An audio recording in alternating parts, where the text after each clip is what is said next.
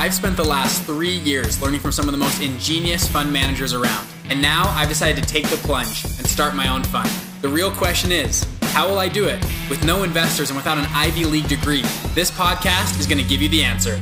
Join me and follow along as I share mine and other stories as we start and build multi-million-dollar investment funds. I'm Bridger Pennington, and this is Investment Fund Secrets. All right. Welcome back to the show. Today we got with us Brad Blazer. Brad, welcome to the show. How you doing today? I'm doing great, Bridger, man. It's great to be here. This is gonna be a fun episode. So Brad has raised over $2 billion as a billion, like just like a old Trump quote there, $2 billion as a capital raiser. Runs a company called Capital School, global company, and you guys do 2 events a year. What's the name of your event as well? Yeah, so we do 2 events a year called Capital Con, and we just did one in April. It was phenomenal. We had over 100 people there. We're, in the throes of planning the one for the fall. It'll be late October, early November. And it's really just designed to, bring people together that want to learn how to raise investor capital, how to use other people's money, how to get started as a real estate entrepreneur, or, use other people's money in some other form or fashion. And just fun, man. Yeah, well, I'm excited to talk capital raising, all things there. Funny enough, too, though, so we are looking at throwing an event called FundCon. Well, I love it. And this is even before we met, but I bought the domain FundCon. And I was like, and it was kind of expensive. It was like $5,000 or something for this domain. I was like, I'm going to grab it. It sounds like a great name. And I talked to one of my mentors about it, and he's like, FundCon? That sounds like a con man, like you're going to steal, like you can't put the words fund and con together. And I was like, oh, I guess that's a good point. Like, it's not a great name. Like, that's not a great name. And I was like, I thought it was amazing, but I think it's a great name. I'll be there. So Capital Con, though, it flows a little bit better, but like fund and con, it was like, oh, and like when he said it, it was like, I'm an idiot. Like, why did I spend $5,000 on that domain? Like, yeah. Anyways, you live and you learn. But Brad, it's going to be fun to have you on. You're in Texas as well. Yeah, we're in Texas, correct. You've seen a lot of deals throughout your lifetime. I've heard from you, and I know that you've seen a lot of stuff. Walk us through. I like to, and we'll open this up. I'm going to keep this thing a little bit different now. I want to keep you on your toes, but walk us through one of the deals that went south. I know everyone loves to talk about the deals that crushed it. Everyone gave tons of money. Walk us through a deal that went south. And I know a lot of people listening, they have this worry. Mm-hmm. I'm going to go out and raise money, and from people that trust me, and I'm going to give them, and the matter of fact is, when you're in the game as long as you are, some deals are going to go sour, right? Things are not going to turn out like roses like you planned. So do you have an example of something that maybe went sour in your life, be a little bit vulnerable? And then number 2, how did you deal with investors and stuff, and how did it all go out? Sure. I've had more than one deal, actually. When you've been doing this for 30 years like I have, and you were the CEO of an oil company for close to a decade, you run across a couple bumps in the road. But I remember vividly when I was in the oil business, we were drilling for oil and natural gas, and we had rigs going in Texas, Oklahoma, Louisiana, Bridger. And, we just ended up drilling a bad well. It was a dry hole. And there was just, unfortunately, no presence of hydrocarbons down in the ground. We, ran the logs and did all the tests and everything. And, it's pretty hard going back to an investor and trying to explain to them that, pretty much they've lost their entire investment. I equate it to being a doctor that goes into surgery and does everything you can to save a patient's life. And you have to walk out and unfortunately share the news with the family that, you lost the patient. They died on the operating table. But we drilled this bad well. Geologically, it was in an area where there was a lot of hydrocarbons, but sometimes when you drill, you're on the fringe or, you're off the shelf. And what really amazed me about this deal, I won't say it was a bad deal, but certainly when you raise, about $1.5 million, $2 million to poke a hole in the ground, it's like throwing it out the window. We had a large number of our investors that came back and teed up and invested again. And one of the things I learned early in my game of fundraising, as it relates to going back to these people, like, you just lost $100,000, like, why are you giving me another 100? It was largely because of trust and honesty and transparency. They kept saying, look, your quarterly newsletters, your annual reports, the calls that you put out, and the fact that when you're doing business, we know that you're engaging, the best of the best. You don't use local wireline services, or, you don't use, people locally. You're using Schlumberger, you're using Halliburton, Dresser Atlas. These are global companies. And so we know the engineers and the people that you have on location are highly qualified. It's just, that's the risk. We're big investors, we're big boys. And so there's been a couple of deals like that over the course of a decade that were just, bad wells or marginal wells that just didn't go the way we had expected them to. But a lot of the investors, because we were transparent and we did what we told them we were largely going to do, would just largely re-up and invest a second or third time with us. Wow. That's incredible. I think that speaks to how walk us through a little bit. How did you manage investor relations, right? Let's dive into that a little bit more. Yeah. You mentioned a newsletter and reports and stuff like that. What did you actually do? So, obviously we were a pretty decent sized company. So we had within the company an investor relations department. We had 3 people there that were, taking incoming phone calls, processing subscription documents as we were closing new investors, sending out, of course, welcome letters, certificates to basically admit them into our offerings, et cetera, et cetera. And, largely what it was really coming down to is every quarter we had a quarterly report that would go out on, quote, each fund or each well. And so the investors in that program were getting updates every quarter. And then at the end of the year, we put together, a real nice annual report, much like a public company. It wasn't obviously completely audited, but it was pretty substantial. And it gave investors just a really good snapshot of, where the company was, where our programs were, those types of things. And then every quarter, what we would do is we would also have a conference call for those investors that wanted to join us, just to get on with myself and, of course, some of the other executives in the company, some of our advisors, and really just give people an update on what we were doing, what some of our programs were doing, and kind of really just look out into the future as it related to kind of what we see happening in the industry. And it was really just, a great way to update people, because when you're raising money and you're acting as a fiduciary where people are entrusting their hard-earned dollars with you, the most important thing you always have to understand is you have to maintain that trust. And the only way you're going to be able to maintain that trust is through constant communication, both good news and bad news. And one of the big things I see a lot of entrepreneurs do that raise money is when shit don't go the way it's supposed to, they try to sweep it under the carpet, or worse yet, they become unresponsive. They don't return the phone calls. They all of a sudden, disappear. And that's really just what I think automatically leads to, quote, the next step is, either arbitration or litigation or somebody getting overly concerned because now you're not, you're evading the inevitable. And I'm one of the people that always believe you got to be on the forefront of communication, both good and bad news at all times.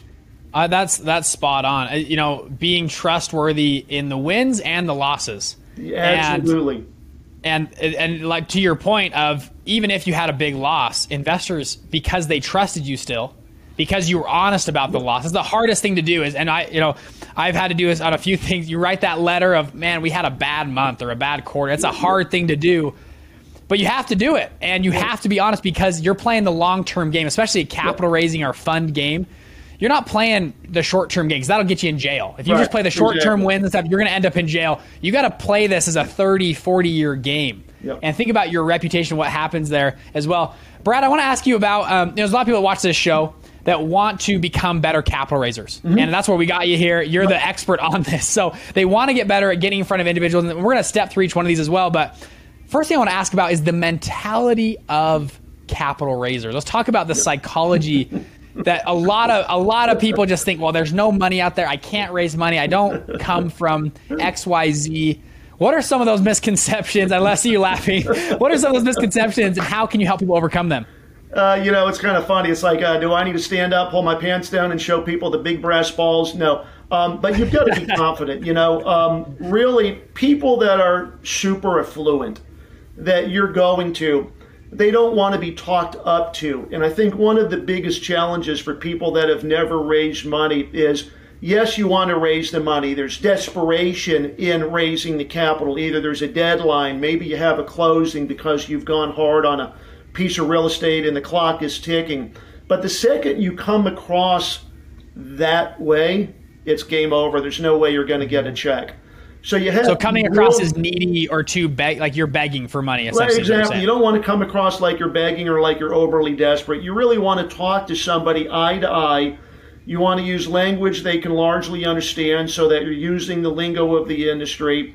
But more importantly, you really have to talk with a tremendous degree of confidence in your voice that, hey, this is a great deal. I can execute on this deal. And these are the good things that are going to happen as a result of me being able to do that. And here's one thing that I will tell you. Investors do not invest in great ideas. A lot of people think they do. You could have the best idea on the planet and come to a bunch of investors and say, man, I got the greatest idea. It's going to solve all the world's problems, thinking you're going to raise millions of dollars. It don't work that way. What investors look for are great ideas backed by entrepreneurs that can execute.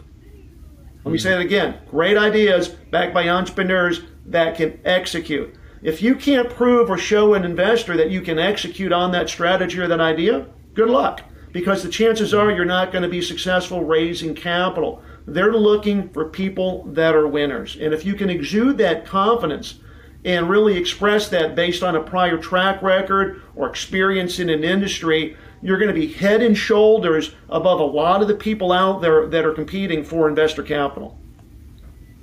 Wow, it's spot on. The other side of the note is a lot of these investors were entrepreneurs themselves. Yeah, they've already built great business, and they understand the value of execution.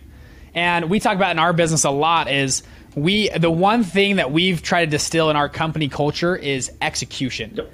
We don't have the best ideas. We don't have all the crazy stuff, but we get stuff done at our company. And that's been our one thing. And we just by nature of me and my co-founder just starting stuff, and we finally said that's what is our secret sauce is just we get stuff done. That's it. And I think that's spot on. So you mentioned number one, talking at the same level. Don't ask or act desperately. Mm-hmm. Number two, being able to backed by a great idea, backed by entrepreneurs that can execute. I think that's spot on. Yep. What else in the psychology? Anything else there? Yeah, absolutely. And I think the third thing, which is probably the most important, is an understanding that very few people are going to invest with you until you build and establish that trust. Mm-hmm. And, one of the very difficult things for new entrepreneurs to understand is that you really have to back off and kind of slow down the process. The biggest mistake I see a lot of people making when they pitch or when they try to raise money is they start talking about the investment or about the opportunity too early in the process. And naturally, the investor is going to be nice and cordial and shake their head and go along with the pitch, but when it comes time to close, they're not going to close. And the reason is you've gone all the distance, but what you made the mistake of doing is you didn't put trust first and then pitch the deal. And so one of the things that I've learned, and kind of one of the things we mentor many of our students on, is how to actually validate at some point in that relationship that trust has been established. And it's one very simple question. And if the person answers that question properly, you know now that you have validated trust and they essentially have given you permission to move forward in that process and call them back and pitch and talk about the investment opportunity. To pitch your deal and present before that is largely just a waste of your time. Wait, what's the question? I love you team me up. So, what I share with people is that the process of raising money really needs to take place over multiple meetings, multiple Zooms, multiple calls so that you can disarm the person, really get to know them, largely make sure that whatever you're doing is suitable. It's, the SEC, know your client rules, et cetera, et cetera. And so usually what I do is I spend a large amount of time on the first and second call really just getting to know people, asking them questions, trying to figure out what's going to tempt them to ultimately invest with us. And then towards the end of that last call, I just say something like, Bridger, it's been great connecting with you, but right now, unfortunately, I just don't have an investment opportunity that I can really talk to you about. And the reason is we always like to give our existing investor base the right of first refusal on most of our ensuing programs, so they tend to fill up pretty quickly. But if I have a small allocation or an opening on something in the future, would you like me to put your name on a list and get back in touch with you? And when they say yes, they have confirmed that they now trust you, but more importantly, the door is opened for you to call them now on a deal. If they say, well, no, or, I got to think about it, then you got to go back and work on the trust. But doing that does two things. Number one, it builds scarcity, right? One of the greatest closes that closers know how to use is what we call the takeaway, right? People want what they perceive they can't get. And so if you build scarcity into the mindset of a prospective investor that your deals fill up quickly, it's like when you call them back and you pitch, if there's any interest, they better get on board or they may never have the chance of investing with you. And so there's definitely a little bit of psychology in the way we communicate with people when we're raising capital. But the other thing it largely also does for you as the capital raiser is it validates that you have gotten to basically what I call the fourth step in a 6-step process we call the trust sequence. And the trust sequence are basically 6 things that have to happen sequentially to build that trust, communicate that relationship. And until you get to number 4, where you can validate trust is established, don't bother pitching or presenting an investment opportunity. Brad, I love, and people that have followed my show, I've preached that for years. Yeah. And it's great to hear someone like you, an expert, to say the same thing. I do that. You said it in a lot more eloquent way than I do, but I'll just say, hey, I've got lots of deals coming my way. Can I start sending you deals? Are you a type of person that would like to receive, essentially, right? Like to receive deals from me and exactly. See, can I get you in my ecosystem? And that's perfect to validate that they trust you as an individual. And I love the scarcity piece of the first right of refuse. I think that's spot on to transition there. So we talked about the psychology, right, around the money raise. I think that's perfect strategy. Now, let's talk about the mechanics. So there's a few different pieces of, number one, just getting in the room with, let's call it, and most people on the show are raising money from high net worths and family offices. We'll just stick to that group for now, not institutions. So getting in the room or getting in front of these individuals is one task. And then a whole nother task is converting them, like we just mentioned. And I think you gave a little analogy to convert them to someone that could potentially invest.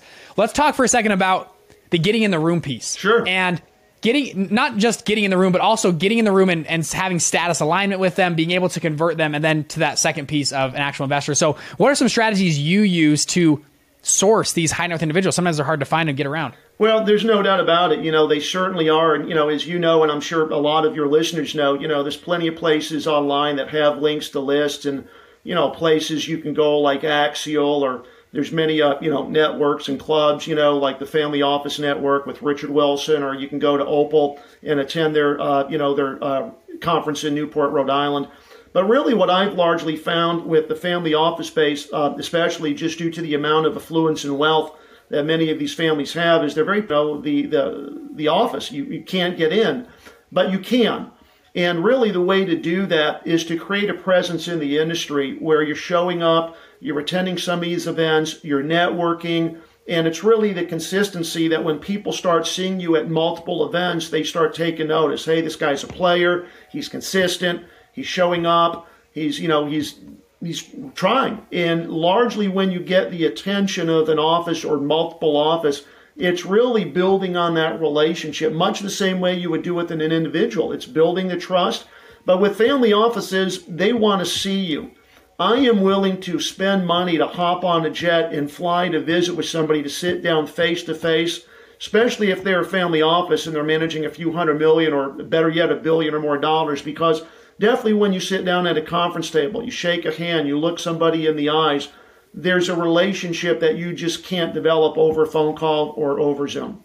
And so once you do that, it's really now just following the cadence of what they're looking for. A lot of times, of course, with these family offices or these larger investors, they're going to be asking for a lot more information than your traditional high net worth individual. Why? Because they're sophisticated. They've got an entire infrastructure with analysts and due diligence people. And so if they come back to you and say, hey, we'd like to dig a little deeper in the financials, or, hey, we'd like to dig a little bit deeper and take a look at this, take that as a positive sign, because what they're doing is they're moving forward in that process.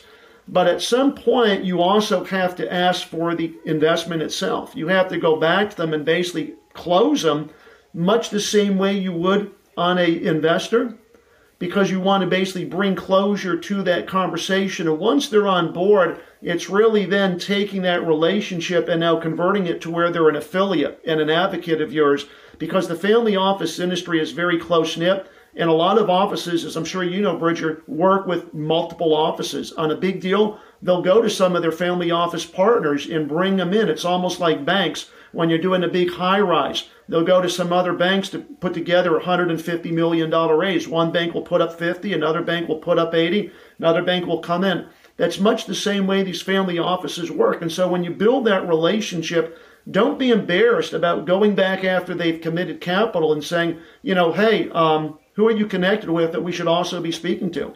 Because they'll tell you. They'll introduce you, better yet.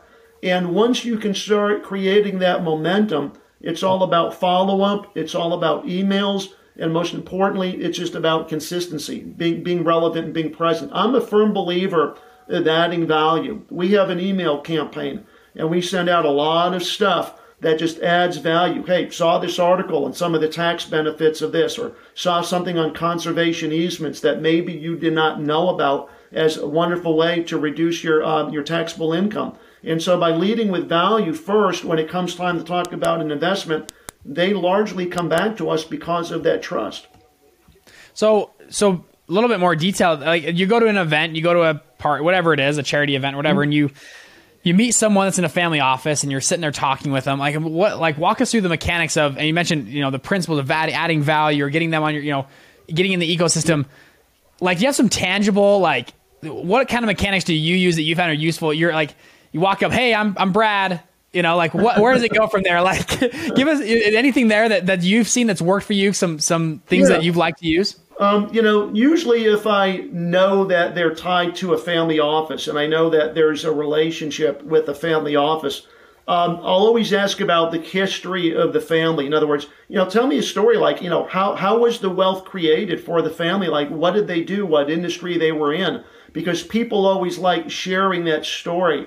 And then, once I kind of get the background of the office or, how they created the wealth, I largely talk about really the purpose of the office. Is it to invest? Is it to create generational wealth where really it's more about, passing that wealth down, multi-generational? And then lastly, I just ask them what type of things do you like to look at? Are you agnostic to one industry or do you invest in multiple industries? And if you do, what size transactions do you look for? Because a lot of family offices, based on their size, will tell you right up front, don't waste our time if there's anything under $10 million. It just doesn't move the needle. So $10 million and above, and we typically like to come in on deals that are of a size of $50 million or greater. And so as you're listening to these things and you're, maybe going back home and kind of making notes, putting them in a CRM or whatever it is you have to kind of track relationships, you start to create what I call an avatar or a profile for these different family offices.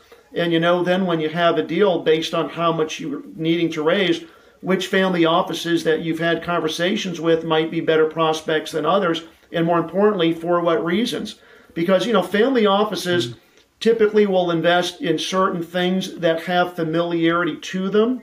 And so if you can start building those relationships with family offices that are largely in the space that you're in, they're then able to bring two things. They bring capital, but they can also bring intellectual knowledge and capital as an advisor or somebody that might be, welcome as a board member on a board of directors. So now they're giving advice and they're giving basically intellectual knowledge to the industry you're in. And so I always look for those types of relationships. What I have found on approaching very wealthy people is if you ask for their advice first before you ask for their money, you have a much greater chance of winning them over. Interesting. Huh. I like that a lot. Yeah. I've actually, for me personally, a number of my current investors were my mentors over the last 2 or 3 years. Yeah. And absolutely. They mentored me and helped and coached me, and then it comes right in. I think that's a spot on. I want to ask you on, it sounds like you have a lot of experience with family offices. I've heard, we've had a few people on the show that have worked or was a CFO of a family office, things like that. Yeah. What you have any experiences or dynamics? I've just heard every family office is different. Sometimes you're playing into the G2, the second generation, the kids, and you've got to help them feel like it's their deal, and you're playing family dynamics as well. What are some thoughts there? And if you have any stories you want to share too, working with family offices, but yeah, there's a family office here in Texas, just right up the highway from us, where the family actually at one time was the largest manufacturer of mattresses in the United States. They had 10 factory locations, and they sold out to a private equity firm, I'm sure, for hundreds of millions of dollars. And we were basically coming to them to invest in real estate. And like most family offices, they had a gatekeeper, they had a chief investment officer that was largely in an analytical role to run the numbers and to do the due diligence. And, she liked the deal.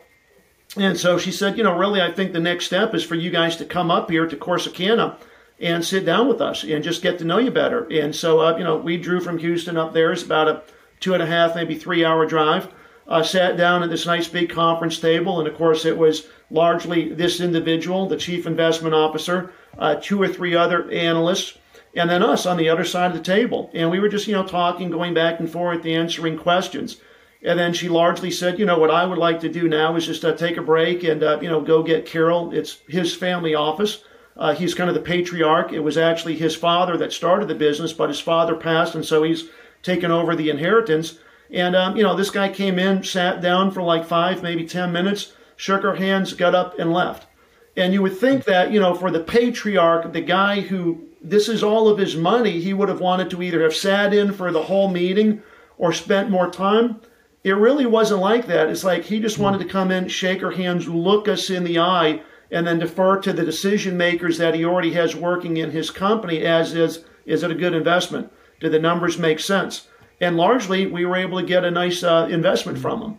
And so, it's really, I think, more about going the distance and be willing to go the distance, but much more importantly, understanding that with most family offices, you're going to be very fortunate to actually meet the individual whose office it is.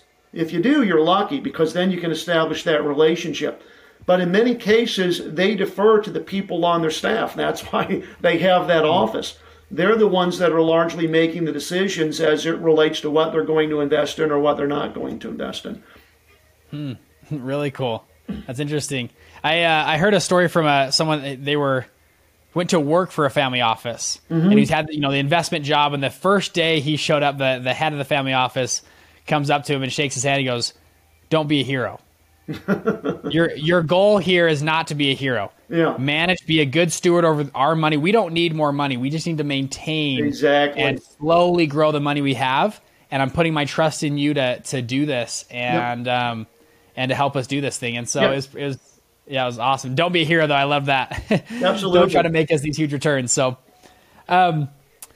so that, I there's a lot of great little nuggets in there too. I love this, Brad. Now, and we're talking all things capital here, and I know you've got way more business experience than just capital, so we can touch upon those things as well. Yep. But I want to ask you a few other questions on the actual, like the specifics in capital raising, if you're okay to share. Sure. Inside of traditionally we've seen a pitch deck, right? Of, okay, we have a deck. Here's the deck. We give the presentation. I want to ask you actually overall, over the last 20 years, 30 years you've been doing this, how has money raising changed? And are you seeing a shift right now? I actually had a fund manager I was talking to on the phone a few days ago, and he's like, "Pridger," he goes, "It's been very weird to raise money because now I am essentially competing against Dogecoin." And I have a couple investors like, "Oh, I don't want to invest with you. I'll just invest in Dogecoin. I'll be fine." Back when Dogecoin was like going crazy, and then it crashed, and they came back to him and were like, "Oh," he's like, "Okay, you guys are still doing investment? Yeah, maybe we'll put some money with you." It's just it's an interesting time for money. It feels like everyone's flush right now. A lot of capital in the markets. How have you seen things change with the use of the internet, with capital? I mean, it's a big question, but overall, how have you seen capital change over the past 20 years of capital raising? Well, I actually think it's gotten easier to raise capital for many reasons. Number one, when I was in the oil business, that was in the mid-late 80s, early 90s, and we didn't have the internet. We didn't have data rooms. We didn't have crowdfunding, and so raising money was largely getting on the phone and just calling people and making relationships over the telephone, or better yet, making an appointment to physically go and sit down with somebody. Now you have, of course, crowdfunding. You have things like, white label data rooms with multiple platforms that'll create these beautiful data rooms so that you can host your entire offering in a virtual environment and then drive traffic to that, and then, utilize DocuSign and straight through processing to automate the entire subscription process where it's all done digitally now. And so I think with a lot of the exemptions that are out there under the Jobs Act, whether it's Reg A or Reg CF or, if you're doing a Reg D 506C, as long as, you're just making sure that the people you're communicating with and bringing in as investors are, accredited, it's like, man, we can advertise now. Let's put a billboard up on, Fifth Avenue in downtown New York, or, let's go to Facebook and LinkedIn and Instagram. So being able to get in front of investors to attract interest, that I think now is much easier than it's ever been. It's now, though, once you have that attention and interest, what you do with it, that then ultimately converts them and makes them an investor. And that's really where I think the art of the game comes in, because I think that things have actually become easier to get in front of the investor. But I think that what you're doing is you're now competing with many other people that are in that investment space, where it might be perhaps harder to close the investor simply because there's many more options that are now in front of them. So I think really what you have to do is have a strategy where you largely understand that the perception or the impression you make in that first few minutes has to be world class. Have to have a great pitch deck, have to have quality offering materials, have to have a nice website. It's like you really almost have to bring, quote, the wow factor, so that when this investor is looking at you and he's looking at a multitude of other deals that you're competing with, he hopefully comes back to you. And a lot of times I've told people this, you don't have to have the best deal on the street, but if you're the best marketer or your deal is put together with the best presentation, 9 out of 10 times the cash is going to come back to you because it just has, quote, what I call that world-class put-together appearance. And I've seen that multiple times in my career. So we really focus our efforts on that, and then it's largely just positioning. It's knowing your message, knowing what you're doing, and then getting out in front of the marketplace using multiple methods. Looking for investor capital is kind of like fishing or hunting. You've got to have multiple poles in multiple ponds. And so, for my fund, we use some crowdfunding. We are doing investor events. I'm a member of certain investment groups on the internet, Facebook, where I'm constantly saying, hey, we're closing on a multifamily deal. Anybody here have an interest? And, we get people that raise their hand. And then, of course, also we're doing it the old-fashioned way. And so really, when you find one or two methods that work, you just double down and you just keep going. And that's how, we've been able to raise millions and millions of dollars. But I think now, comparing fundraising to the way we used to do it even 20 years ago, it's actually become much, much easier because it's largely automated, it's digital. You're not faxing crap back and forth. You're not mailing subscription documents with a check in the mail. And so the digitization of raising capital has largely accelerated it. But I think also the fact that we've moved in that direction, it's made it a lot more competitive. Wow. Interesting. I know it's quite a different change. I think we'll continue to see what happens over the next 10, 15 years of the use. And I think capital raisers are starting to use it more and more and more. And I see it more as well. And regulators are making it easier for people to use those devices as well to market online. Brad, how did you get into this? How did you get involved with capital raising? What spurred? I mean, I don't know if an 8-year-old kid says, I want to raise capital my entire life. Like, how'd you get into this? Well, it's an interesting story. When I was younger and, was getting ready to go off to university, I really wanted to be an architect. I loved making models. I was really gifted at design and drawing, and just went to school with the mindset of I'm going to be an architect and I'm going to use the architectural skills to become a real estate developer. Because really in development, that's where, you make the bulk of the money.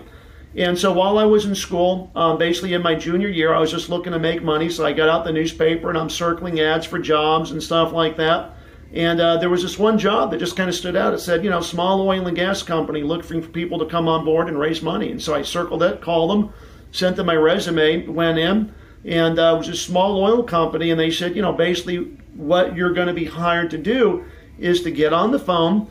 We're going to teach you how to do this. We're going to give you some scripts. We're going to give you a list. And your job is to build relationships with high net worth individuals all across the country and basically convince them to invest alongside us in our oil and gas drilling programs.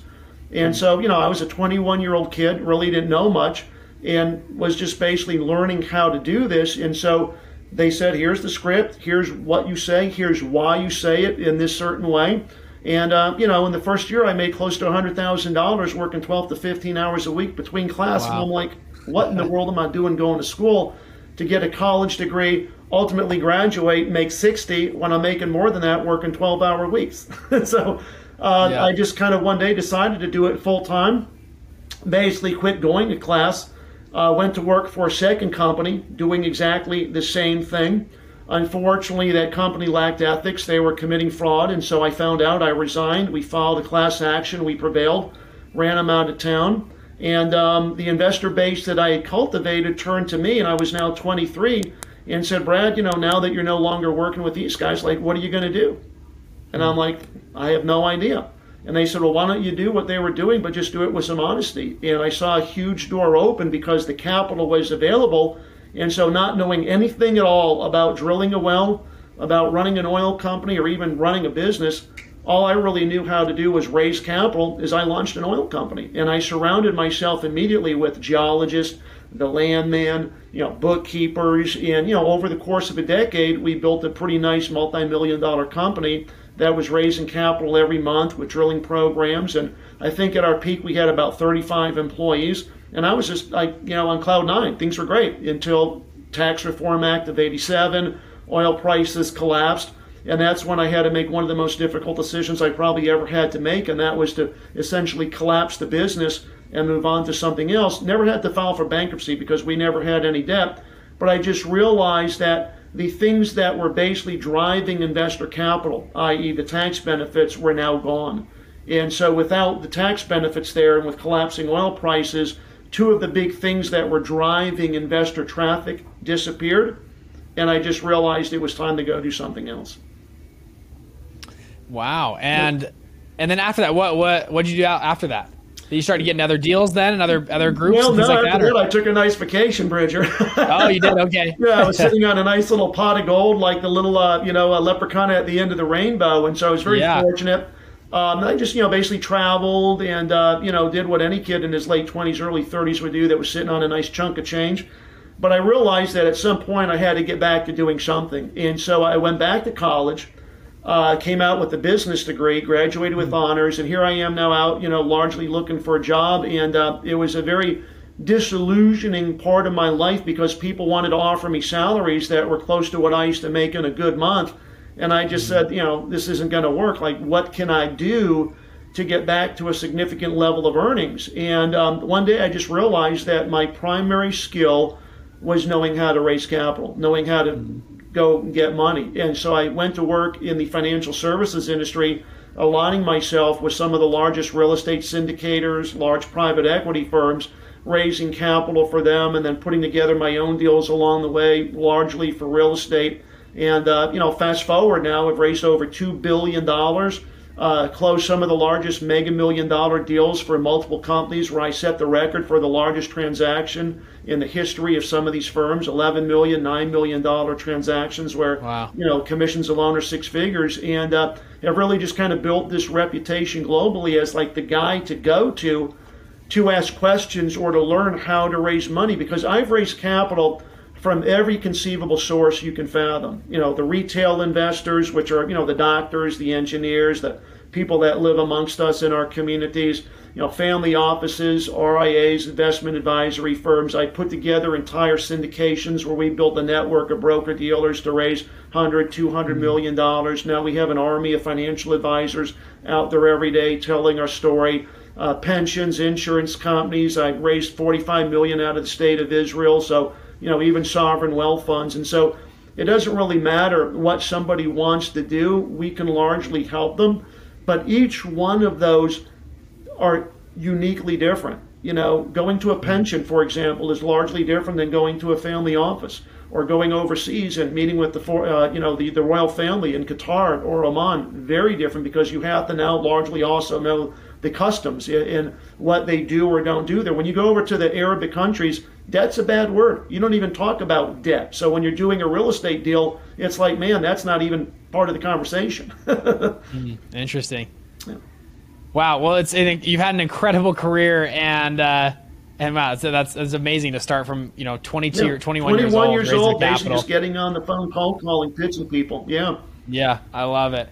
Okay, I got a couple more questions for you. For a second though, where can people find more about Capital School and all the stuff you're doing, and find you online? Where are some good places people can go? Yeah, the best thing to do is just start following me on Instagram. It's the little asterisk, and then of course just Brad Blazar. My last name is spelled BLA. Z like zebra, AR. So just go there and start following me. You can also go to my website, just www.bradblazar.com. You can see the books I've written. I've written 3 books. The newest one, Winning at the Capital Game, which is all about raising capital, really digs deep into that subject, is now available. So get on the mailing list, request a copy of that. But it also has a link to Capital School and basically talks about what we do in that mentorship and in that training to really teach people how to raise money. Because, raising capital is not really as difficult as a lot of people think it is. Yes, it takes time. Yes, you can't do it overnight, but it is a skill. And I explain that to people. It's like learning how to ride a bike. Once somebody sits you down and gives you a script or says, here's what you try to accomplish on the first call or first conversation, and this is why you're trying to do this. And then on the second call, this is what you're trying to do. You're trying to find out, what's going to tempt them to invest. Are they looking for growth? Are they looking for income? Or are they looking to invest to put kids through college or to, buy a vacation home? Those things that they share with you are going to help you close, because you can circle back and bring those up in your closing comments. And so I call that, really it's finding out what the bait is. And then really on the third call, that's when you hopefully pitch, assuming you validated like we did earlier at the end of the second. And then the fourth is, just asking for the order. It's closing. And, if you do it and pace it out, it doesn't have to be a 3 or 6 month process. I tell people, once you have your investor package complete, you can then go from zero to closing table in as short a time as 4 to 5 weeks, because each one of these follow-ups or each one of these calls are spaced about 7 to 8, 9 days apart. And it's just a matter of building that cadence and building that rhythm. Now, combined with that, you're probably going to be doing other things as well. But, the wonderful thing about raising capital is people that want to do it, or in your case, start a fund, they just have to face the fears and they just have to move forward. Yeah. Oh, I love it.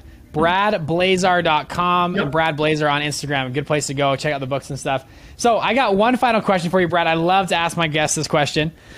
I'm going to put you on the spot here. Yeah. How it works, I'm going to just open up the mic.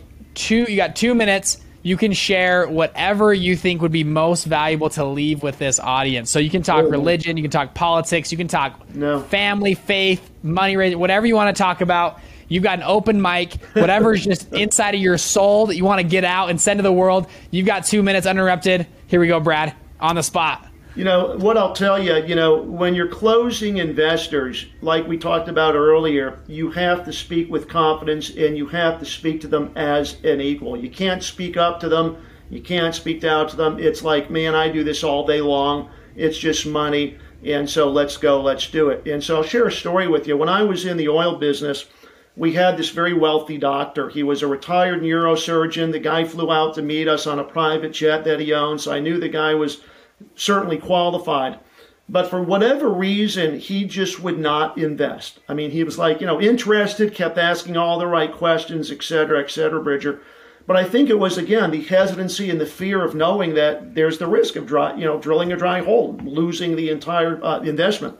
And so what we used to do in my company twice a week is we would end the day at 3 and then come back at 6, and I would order pizzas and stuff, and we would stay until 9 calling out to California to take advantage of the 2-hour time difference and catch people as they were coming off work or getting home there.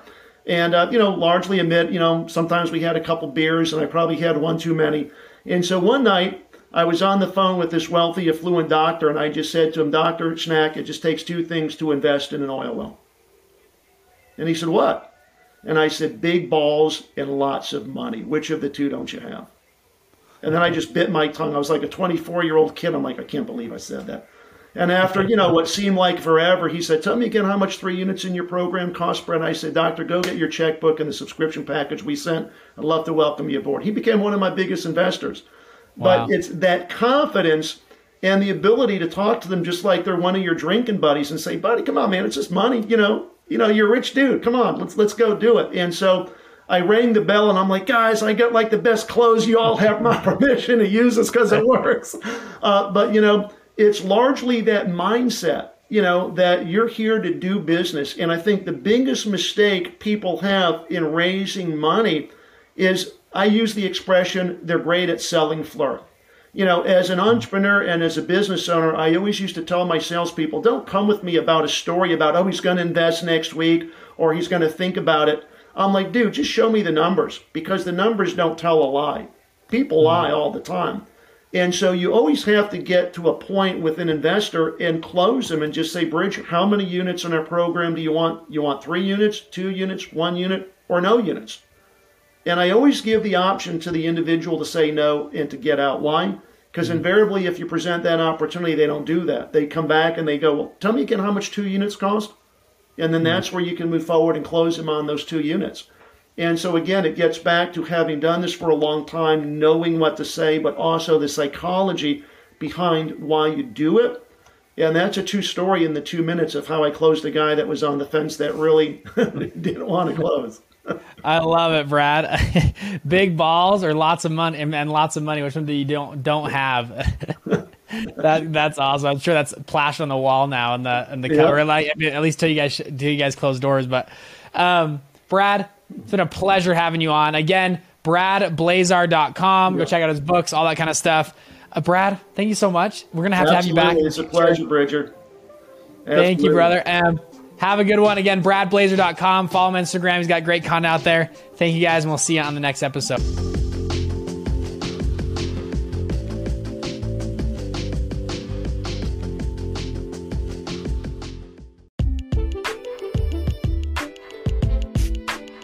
Hey, it's Bridger here. I have 4 free and simple ways I can further help you to scale your business or fund. Number 1, I have a YouTube channel with, actually, to toot my own horn, I think it's decent content on there. Go check it out. Bridger Pennington is the YouTube channel. We go very deep on funds. Number 2, I have a 1-hour free training at investmentfundsecrets.com. We go very deep into how to actually start and scale your very own fund from ground zero.